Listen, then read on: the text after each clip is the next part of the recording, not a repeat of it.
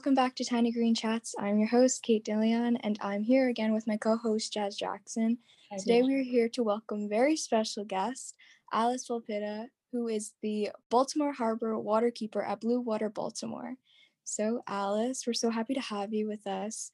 If you just want to tell us a little bit about yourself and your journey and what it is that you do. Sure. Well, first of all, thank you so much for having me. It's my pleasure to be here talking with you. So as the Baltimore Harbor Waterkeeper, my role is to protect and restore the local waterways that flow within the Patapsco and Back Rivers. So basically all of the waterways around the Baltimore region, we are part of the International Waterkeeper Alliance, which is a group of over 350 water watchdogs all around the world. And Blue Water Baltimore takes a holistic view to all of the issues surrounding water quality. And I'm part of that amazing, vibrant team. That sounds great. So what is Blue Water Baltimore exactly, and your organization mission statement? So Blue Water Baltimore is a 501c3 nonprofit organization. We are headquartered in Remington in Baltimore City. The thing that makes Blue Water Baltimore unique is that, like other watershed organizations, we're not just bound by political jurisdictions. So we do a lot of work within Baltimore County, all the way down to Anne Arundel County. We do work in the Patapsco and Back River watersheds, like I said, and that's really broken up into the Jones Falls, Gwynns Falls, Direct Harbor, and Herring Run watersheds. So we do everything from tree plantings to really get more tree canopy within the city. We do educational outreach to teach people about the urban water cycle and what happens with stormwater and, unfortunately, sewage in our pipe systems. And a big piece of what I do is make sure that facilities and companies that have licenses to pollute through the Maryland Department of the Environment, that they're following the regulations that are already set in place. And I make sure that the regulators are keeping an eye on polluters and really tracking water quality, making sure that we are overall moving towards a healthier ecosystem for both animals, fish, people, everybody within the watersheds. Right. And do you think you can go a little bit into what watersheds are? Absolutely. That's a really great question. We do a lot of educational outreach with kids, adults, and one of the very first things I ask people is, how many of you in the room live in a watershed? And you might be surprised that not very many people usually raise their hands, because a lot of people think watershed, that means I have to be able to see the water. But a watershed is every piece of land that drains into a single water body. So no matter where you are over the entire world, you're always in a watershed. So if you ask that question in a room of people, everybody should be raising their hands. So it's all the land that drains to a specific water body. The crazy thing is, in a really urbanized system like in Baltimore City, the thing you really need to remember is it's not just natural water bodies, it's also our piped water bodies. So it's our piped stormwater system. It's the way that water moves across the landscape. So in Baltimore, we like to say that our streets are our streams. And that means that everything within the street, all of the fertilizers, the oil, especially the trash that's making its way into the storm drains in a street, it's all moving through the system and being deposited right into the stream nearby. And in Baltimore, often that means going into the inner harbor. Going off a little bit on that, do you think you could talk a little bit more on the specifics of sewage backups and the danger that comes along with it? Yeah, absolutely. So the top four pollutants that are really facing our local waterways are trash, polluted stormwater runoff, sewage overflows, and toxics. And in Baltimore City, we have a particularly bad problem with sewage overflows and sewage backups into people's homes.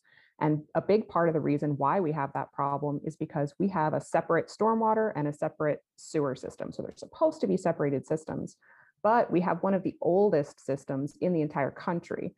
So, back in 1904, when those pipes were laid for the very first time, we were cutting edge. We were, top of the game.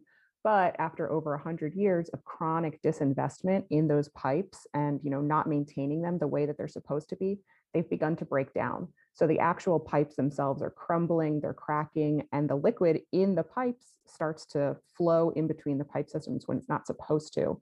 So we have a sewer system that gets full of rain. And so every time you get a big rain event, just like we had yesterday here in Baltimore City, you get sewage overflows. And unfortunately, you also get sewage backups into your home if you're unlucky enough for that to happen. Okay, I'm just want to piggyback off that question. I know Blue Water Baltimore is doing a lot to kind of counter these things that are going on, but if you could name like one of the solutions or one of the things that you guys work on to kind of deter some of the damage that's going on with what you just named. Yeah, so we take a holistic view to all of these issues. So we kind of have our hands in everything. I'll say that for sewage in particular, Blue Water Baltimore is the only plaintiff intervener into the modified consent decree, which is the legal agreement that Baltimore City has with MDE and the federal EPA to stop sewage overflows into our local waterways. And one of the things that we were able to do as a process of being an intervener in that legal agreement was getting a more comprehensive system for the city to help people experiencing sewage backups into their homes. So now, if you have a sewage backup in your house on a very rainy day, you can call the city and apply for the expedited reimbursement program, which the city will pay up to $5,000 to help you recoup the costs of cleaning up and disinfecting your interior spaces that have been soiled by a sewage overflow, or sorry, a sewage backup. And the really exciting news is that earlier this week, the city just launched their sewage onsite support program, which is SOS program. And that means that not only will the city reimburse you for your costs, they'll actually send a contractor to your house to suck out the sewage and disinfect the spaces inside your home if your sewage backup has been caused by a verified wet weather event. So you can find more information on Baltimore City DPW's website about that. But we're really, really excited that this is a piece of advocacy we've been moving forward for years, and we're finally starting to see some real momentum. Could you talk a little bit more about the City Council investigative hearing on sewage backups that happened on March 24th? Yeah, so yesterday we had an investigative hearing on sewage backups in City Council. And this is something that Councilman Burnett has been championing for several years now. And we were delighted to learn just before that hearing that the city would be rolling out this SOS program. And we're so excited that this program is, finally here for Baltimore City residents. But there's a lot of ways that the program could be even stronger. So what I would really like to see is a program that is operating rain or shine. So we shouldn't just be reimbursing people, or we shouldn't just be helping people with sewage backups in rainy weather. We should be doing it when people experience a sewage backup in their homes for any reason. So whether it's a blockage in a main line or a collapsed mainline pipe, all of these are reasons why people have sewage backups into their homes through no fault of their own. And yet the concept of sewage backups, it's still traumatic, it's steeped in shame, it's something that people don't want to talk about, but we have the ability to really help people here. Yes, and that's all really important. I actually saw on your website that there was something called the consent decree having to do with the sewage overflow in Baltimore City, and I was just wondering if this decree had any relation to the event that just happened or any other legislation that you have all gone through. It does, yeah. So the modified consent decree is a continuation of the original consent decree that Baltimore City entered into back in 2002.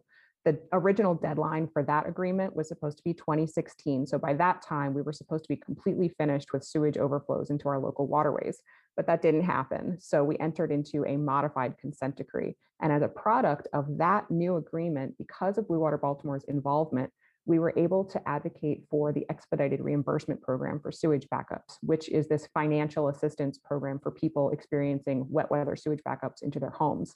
This new program, the SOS program, is an expansion and pilot program off of that. So there's a lot of different types of programs as we've been moving along, but we're also figuring out what to do as we go.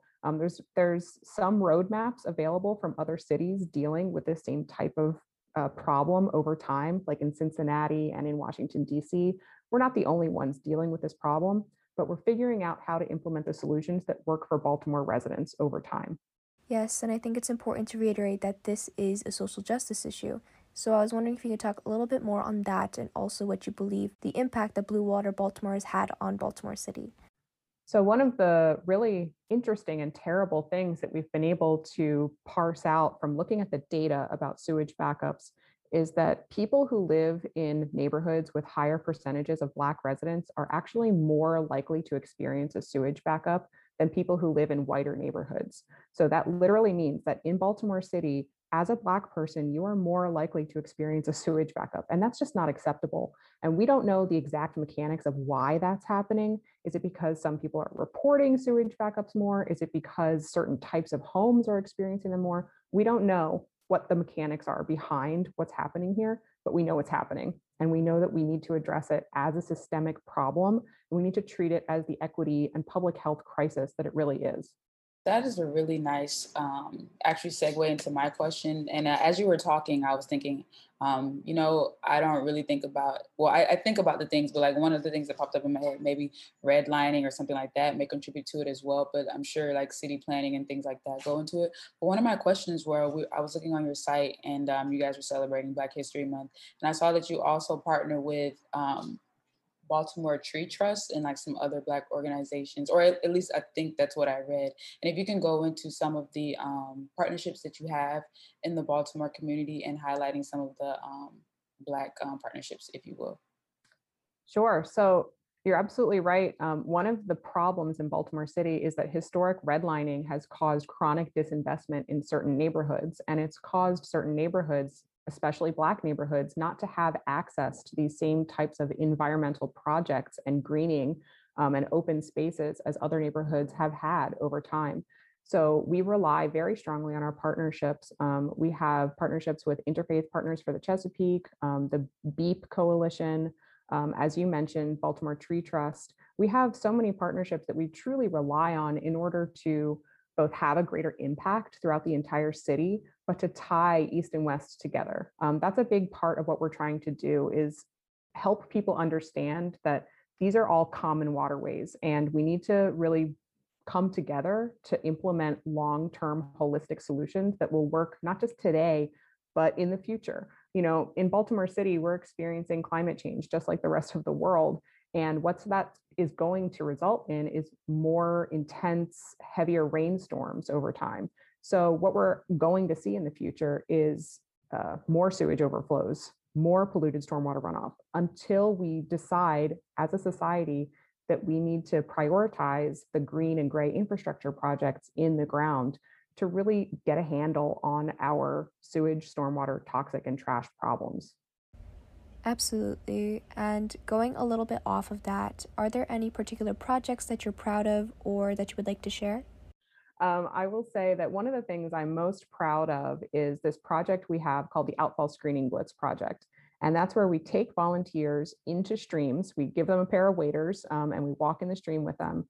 And we look for stormwater outfalls that are discharging pollution into our local waterways. So this is a way of connecting people with their local waterways when a lot of people have no idea that there's streams right in their own backyard or down the culvert in their streets. And it also measurably reduces pollution because we're looking for things like sewer leaks. We're looking for illegal discharges. We're looking for all the stuff that is entering our waterways but shouldn't. So we're measurably making a difference and reducing those sources of pollution immediately.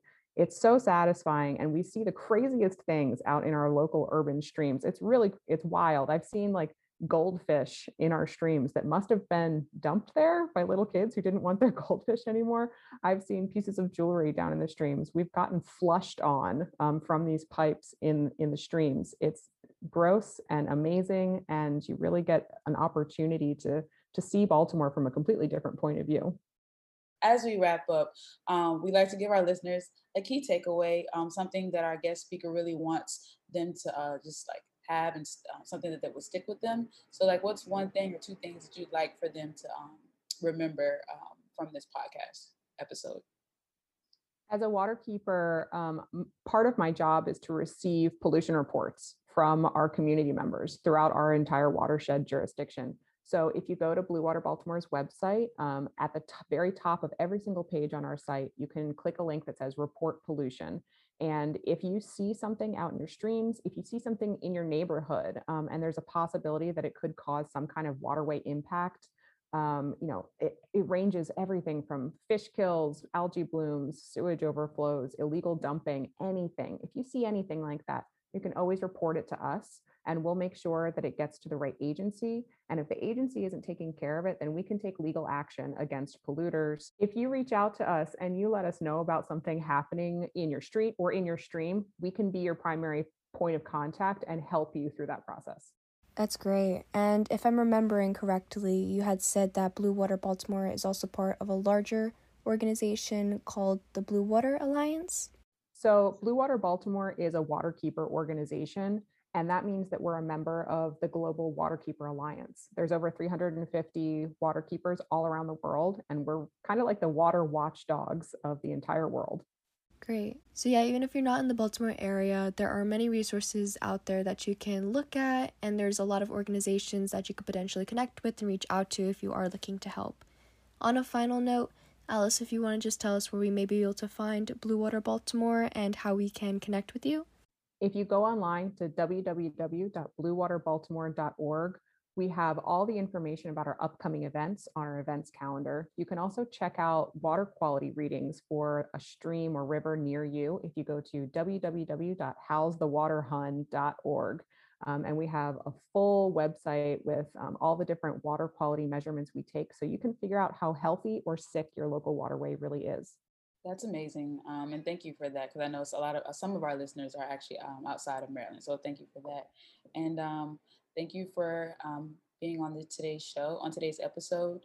And if you guys have any questions, please feel free to reach out to us. Thank you so much, Alice. Thank you so much for having me. This was great. Hey everyone. Thanks again for listening to today's episode. Please feel free to check out and utilize the resources provided by Alice and Blue Water Baltimore and stay connected with them at their listed socials and website. In terms of Tiny Green Chats, we release a new episode every Thursday for Tiny Chat Thursdays at 12 p.m. Eastern Standard Time, so follow us, subscribe, and turn on the notification bell to stay updated with the latest news and information regarding the environment. We are at Tiny Green Chat, no S on Instagram, and at Tiny Green Chats everywhere else. Please feel free to email tinygreenchats@gmail.com with any questions or inquiries. Thanks again, and see you next time.